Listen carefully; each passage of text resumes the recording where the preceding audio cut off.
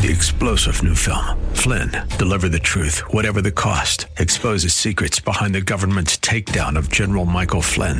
Flynn knew what the intel world had been up to. He ordered the first audit of the use of contractors. This set off alarm bells. He told the truth. He was the most dangerous person for Donald Trump to hire. They had to get rid of Flynn. Flynn, deliver the truth, whatever the cost. Available now. Watch it today. Go to salemnow.com. salemnow.com. Thank you for joining us today for On the Road with Jesus, hosted by Rhode Fisher.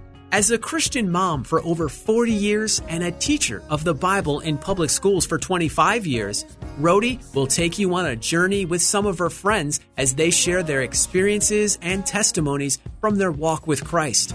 You'll see that you are not alone in your search for God, your victories with Him, or your failures.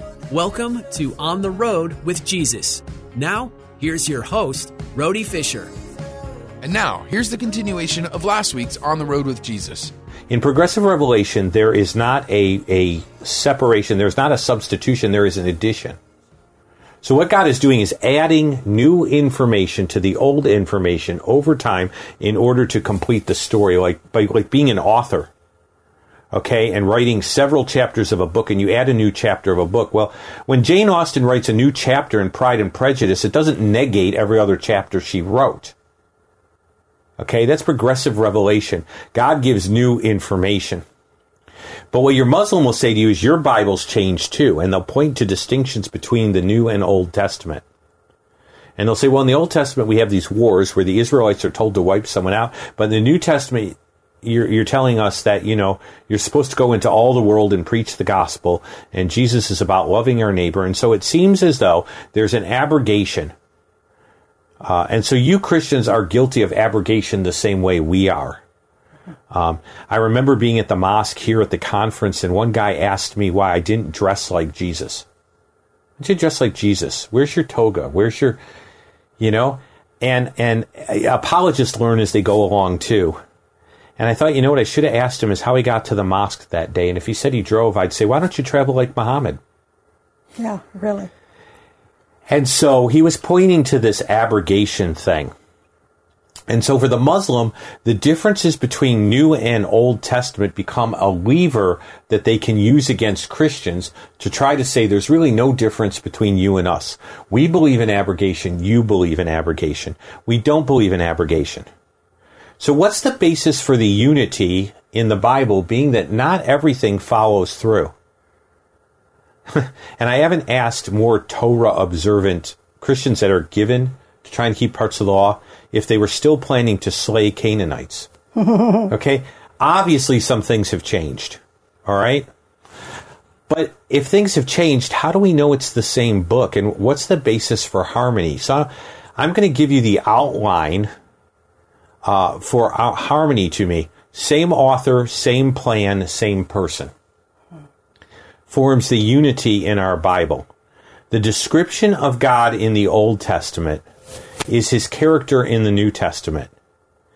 Now, somebody's going to say, well, the Trinity isn't in the Old Testament. Well, it's not explicitly in the Old Testament, but it is shadowed and consistent with what we find in the New Testament. And some guys will go to different levels of how closely, how clearly the Trinity is implicit in the Old Testament. And there's some discussion and debate among scholars as to how implicit you can get. But I can tell you that I can demonstrate plurality in the Godhead. God is the same. One of the great descriptions of God is where Moses says to God, show me your glory.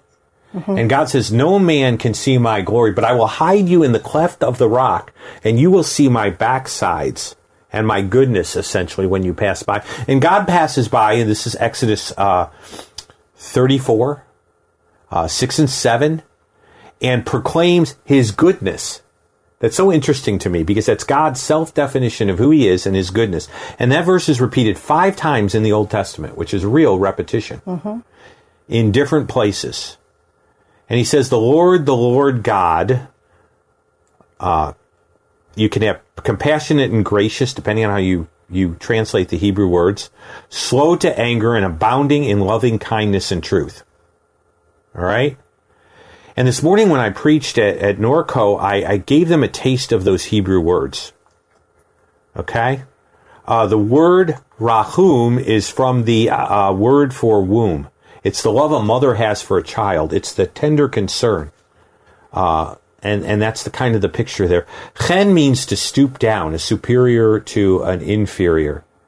And so when the New Testament says God is love, that's perfectly consistent with him being merciful and gracious. When the New Testament talks about God's long-suffering, and it does in 1 Peter, it's pointing to a Greek term that has the same idea as the word long-suffering in Exodus, which actually means not quick to change one's countenance. Because in the ancient world, your face changed when you got angry. And so we see a description. The idea that God is loving is not a New Testament idea. The way it's expressed and how and whom the audience kind of is and how that works out is a little different. But we're talking about the same God, God's attributes. Is he eternal in the Old Testament? Yes. Is he eternal in the New Testament? Yes. Is he immutable in the Old Testament? Yeah, I, the Lord, do not change, therefore the sons of Jacob are not consumed. Is he immutable in the New Testament? When we look at God's essential attributes, or what we say, who he is in his person, ontologically, he does not change at all between old and new. So the author is not changed. Now, I can't say that about the Quran. The Quran, Allah looks different. Allah is capricious. He does change. There's tons of Quranic stories. He is not immutable. There's a Quranic passage that I ended up displaying where Allah is called the best of plotters. Your Muslim friend will say, well, he's just a planner. Well, the passage is about them deceiving Muhammad and planning to ambush him and kill him. Okay? And you know, we, as Allah speaking to Muhammad, it says, "O Muhammad, they plot against you and plan to kill you, but fear not, for Allah is the best of planners." And the idea is they're deceiving you and lying in wait, but Allah is a bigger deceiver than they are. Yeah, he's the best of all deceivers. He's the best of all deceivers. Now, Muslims have gotten used to that, and they play around with the words, but we can see changes. Muhammad allows for adoption in one place, but doesn't allow for adoption in another. By the way, the reason, as you start to dig into this, has to do with who the wife of his adopted son was. Right. Okay? And that whole issue there. And so we have the same author. We can find the same ontological attributes. And by the way, that'd be a great Bible study. Study the attributes of God all the way through from old to new, and you're going to see the consistency in the author. You also see the consistency in the plan. Now, I love the way God does this because he does it through certain pictures. So in Genesis 22, the ram substitutes for Isaac. By the way, Abraham was supposed to take Isaac's life according to the command he received. Technically, Isaac was as good as dead. Hebrews tells us that Abraham received him back as from resurrection. Not that he was resurrected, but as if it was like resurrection, because his life was beholden. And what replaces Isaac is a ram. My Muslim friend didn't like that very much. Okay? He didn't like it at all very much when I ended up using that. And he wanted to poo-poo it. But if you go from Genesis 22, which is a clear picture of Abraham being asked to sacrifice Isaac on Mount Moriah, which is where the temple ends up, and then you go to Exodus 12, where the blood of the lamb is put on the doorposts, you see that same substitution again. Okay? If you go to Isaiah 53, the lamb becomes a man. If you go to John, all of a sudden you see, behold, the Lamb of God that takes away the sin of the world. That's not in a vacuum. That's in the context of everything else. And so we see the same plan. Now you can do that in a lot of ways. The God who dwelt between the cherubim, Hebrews chapter 1 tells us is incarnated in Jesus. He is the radiance of his glory. He is the glory of God that dwelt between the cherubim in the temple. That's who Jesus is. He's the walking Shekinah. God's desire to dwell among us is made clear through tabernacles, the Feast of Tabernacles, through the tabernacle itself. And you can follow that through. And the God who wants to dwell with us becomes God with us, Emmanuel. Predicted in Isaiah 7, realized when Jesus comes on the scene. Okay? So we have the same plan for God to reconcile himself and restore his image bearers to himself. What was destroyed in Genesis 3 is all of a sudden restored in the book of Revelation. It's one giant plan all the way through. The motifs are there. The old Jerusalem, the new Jerusalem. You can see the exact parallelism in there. So it's one author, and the author is consistent, and the plan is consistent, and the man is consistent. When you look at Messianic prophecy, you see it fulfilled in the New Testament. That was the one thing I learned through studying Matthew. And I have dealt with Jewish objections to the faith. And, and if you want good books, Dr. Michael Brown is still the gold standard. I've not amassed as much as Dr. Michael Brown, but the reality is that the authors of your New Testament were not twisting Scripture. They were understanding Scripture in a way that it could be understood in their day, looking through a messianic lens, which was a perfectly legitimate way to look at Scripture. And they are understanding that Jesus is the fulfiller of the prophecy. All right? So someone says, okay, you've demonstrated harmony, but have you explained the inconsistencies? Well, there aren't inconsistencies. They're not inconsistencies. I gave a principle this morning that I love for your audience to understand. A covenant is an instrument of relationship between God and man. It's an instrument. Whenever you have new covenants, you have new revelation. Because man has to understand how to live under that instrument. Right. And so what you see in the New Testament is a change in contract leads to a change in revelation. Mm-hmm.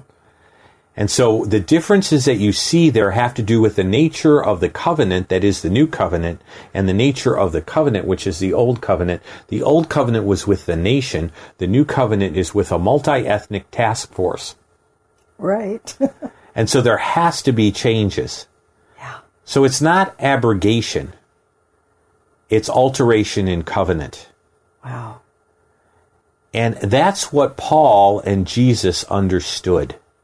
When you look at what Jesus said about the law was preached until John. Well, Jesus understood the law had as a duration, as an instrument. If you look at Paul, the law was a pedagogos, a tutor, a nanny, a governess, is the idea of pedagogos. Until Messiah. So Paul understood a limitation.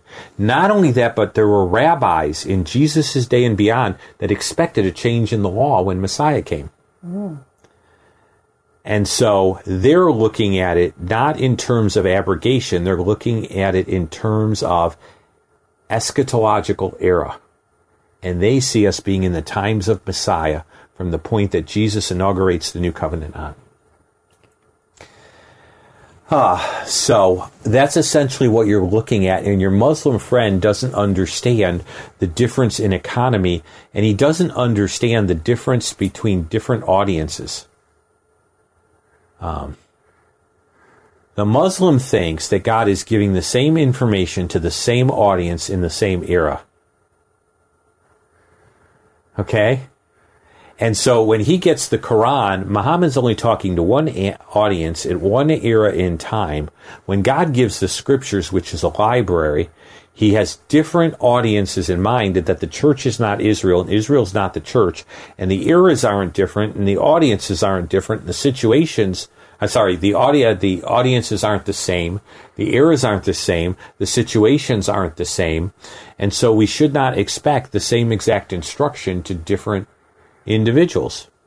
I don't give instructions to someone who's my employee that are the same instructions, quote unquote, that I would give to my wife. A different audience implies different instructions. And so your Muslim friend has a wrong view of how we got our Bible and a wrong view of how God unfolds his plan over time and misunderstands what is contrast and consistent at the same time for being abrogation. And I am kind of working without the PowerPoints here, but that's the key thing that your Muslim friend would need to understand is we don't believe in abrogation. The other neat thing you can end up saying to a Muslim, and I haven't tried it yet, so this is experimental only. Okay, this is in the beta testing stage. If you're into computers, if you regard or understand that covenant is tied to revelation, and you say the Quran's a new revelation, could you please show me in the Bible where there was another covenant other than the new covenant that God had promised? Where does God say there'll be a new covenant after Jesus? Right, that corresponds to the new. So you don't have a basis for new revelation, because new revelation is tied to a new instrument. Right, and actually it talks about don't add any more to this Bible. So why would we look for, if there's not going to be someone else coming, why would we look for more words?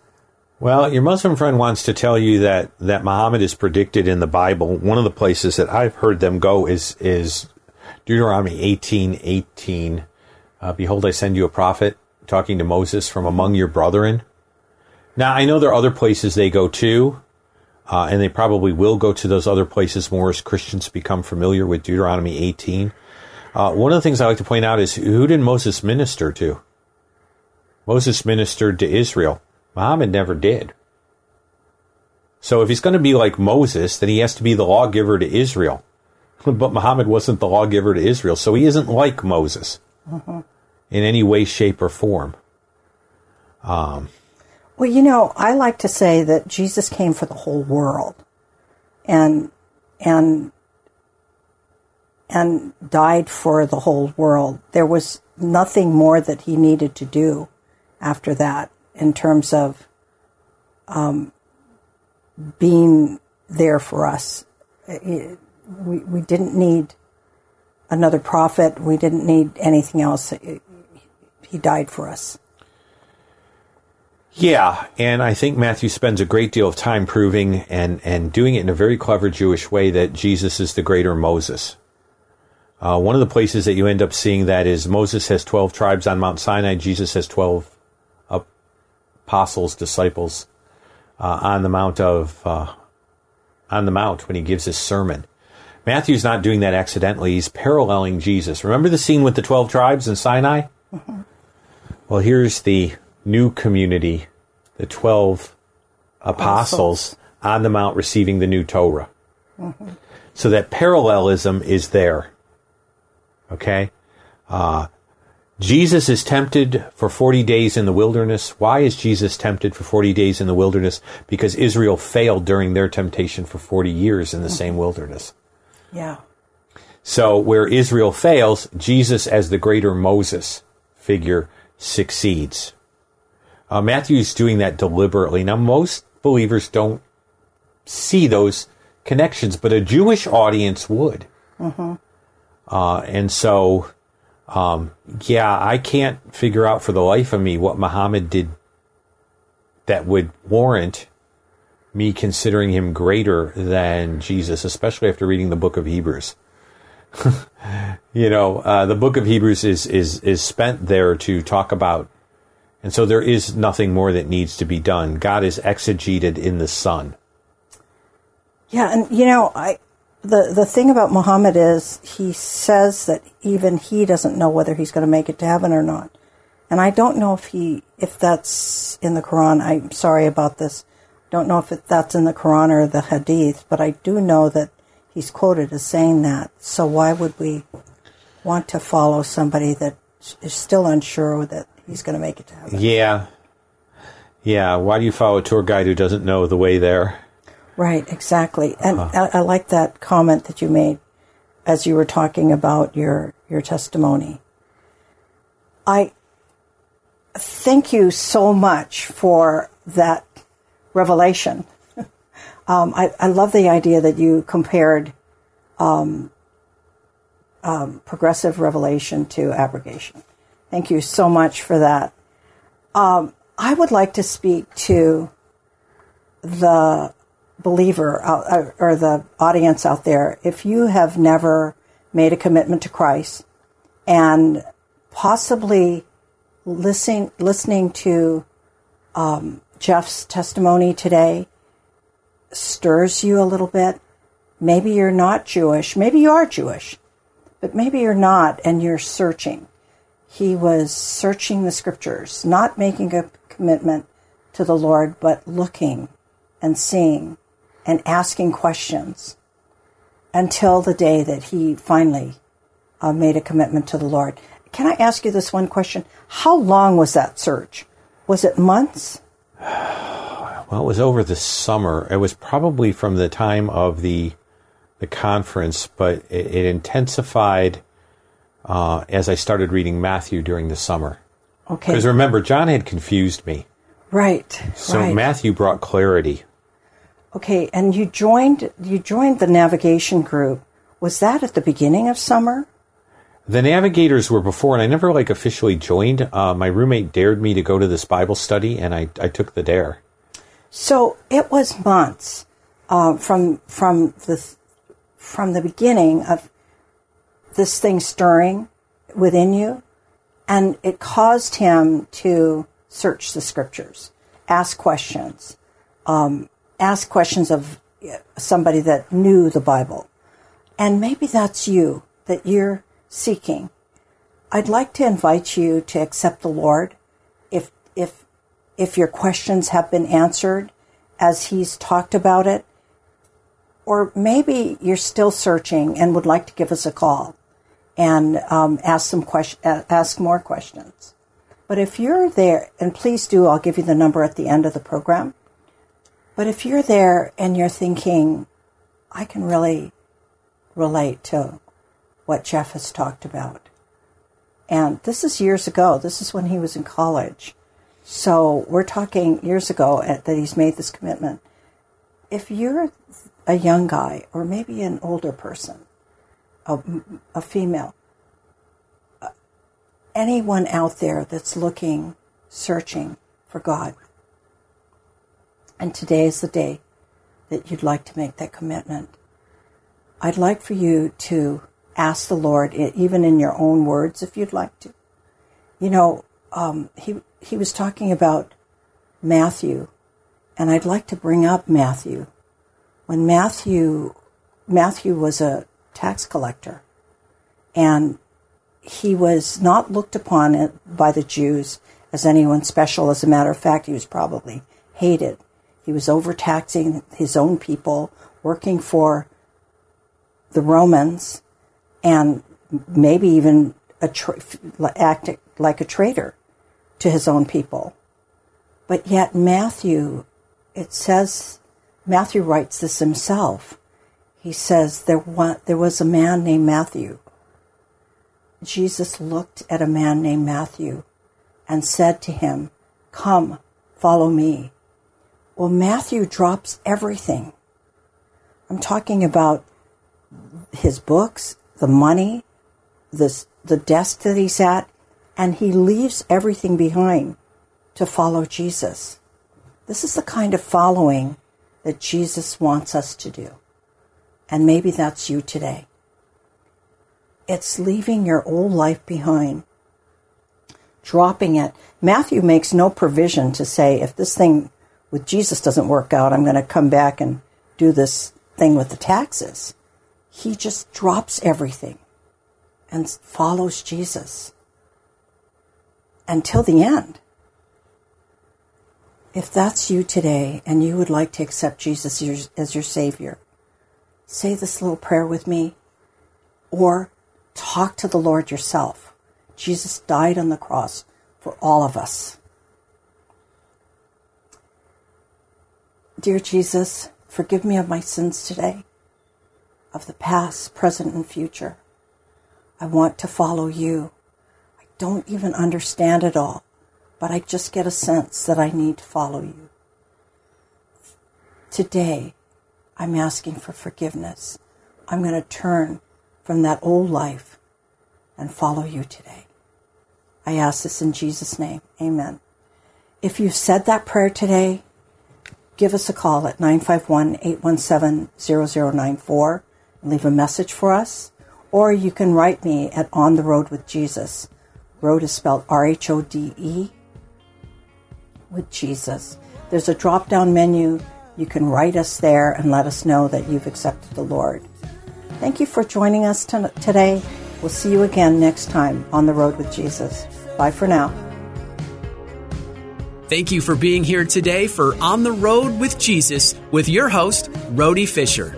Every week, you'll hear experiences and testimonies from her and her friends as they share their journey with Jesus. You'll see that you're not alone in your search for God, your victories with Him, or your failures. If you have a question about today's show, email Rhode Fisher at rawfisher@ontheroadwithjesus.com. Spelled R-A-H, Fisher at ontheRHODE-with-Jesus.com.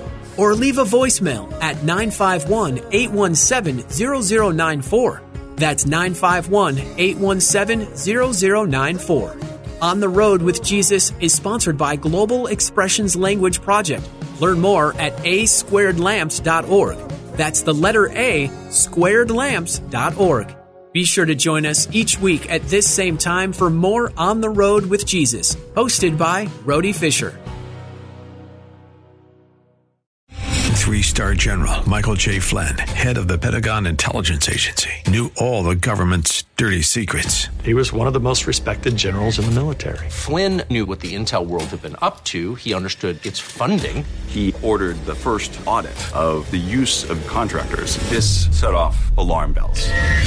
The explosive new documentary, Flynn, Deliver the Truth, Whatever the Cost, uncovers the facts behind this scandal. Flynn told the truth. He was the most dangerous person for Donald Trump to hire. I find out the worst enemy that I'm going to face in my life is right here in America. They took my assessment and they wanted me to change it. And I was like, I'm not changing it. They had to get rid of Flynn. With in-depth interviews, archival footage, and never-before-seen personal records of the man behind the headlines. I just felt like I was drowning. Flynn, Deliver the Truth, Whatever the Cost. Available now. Watch it today. Go to salemnow.com. salemnow.com.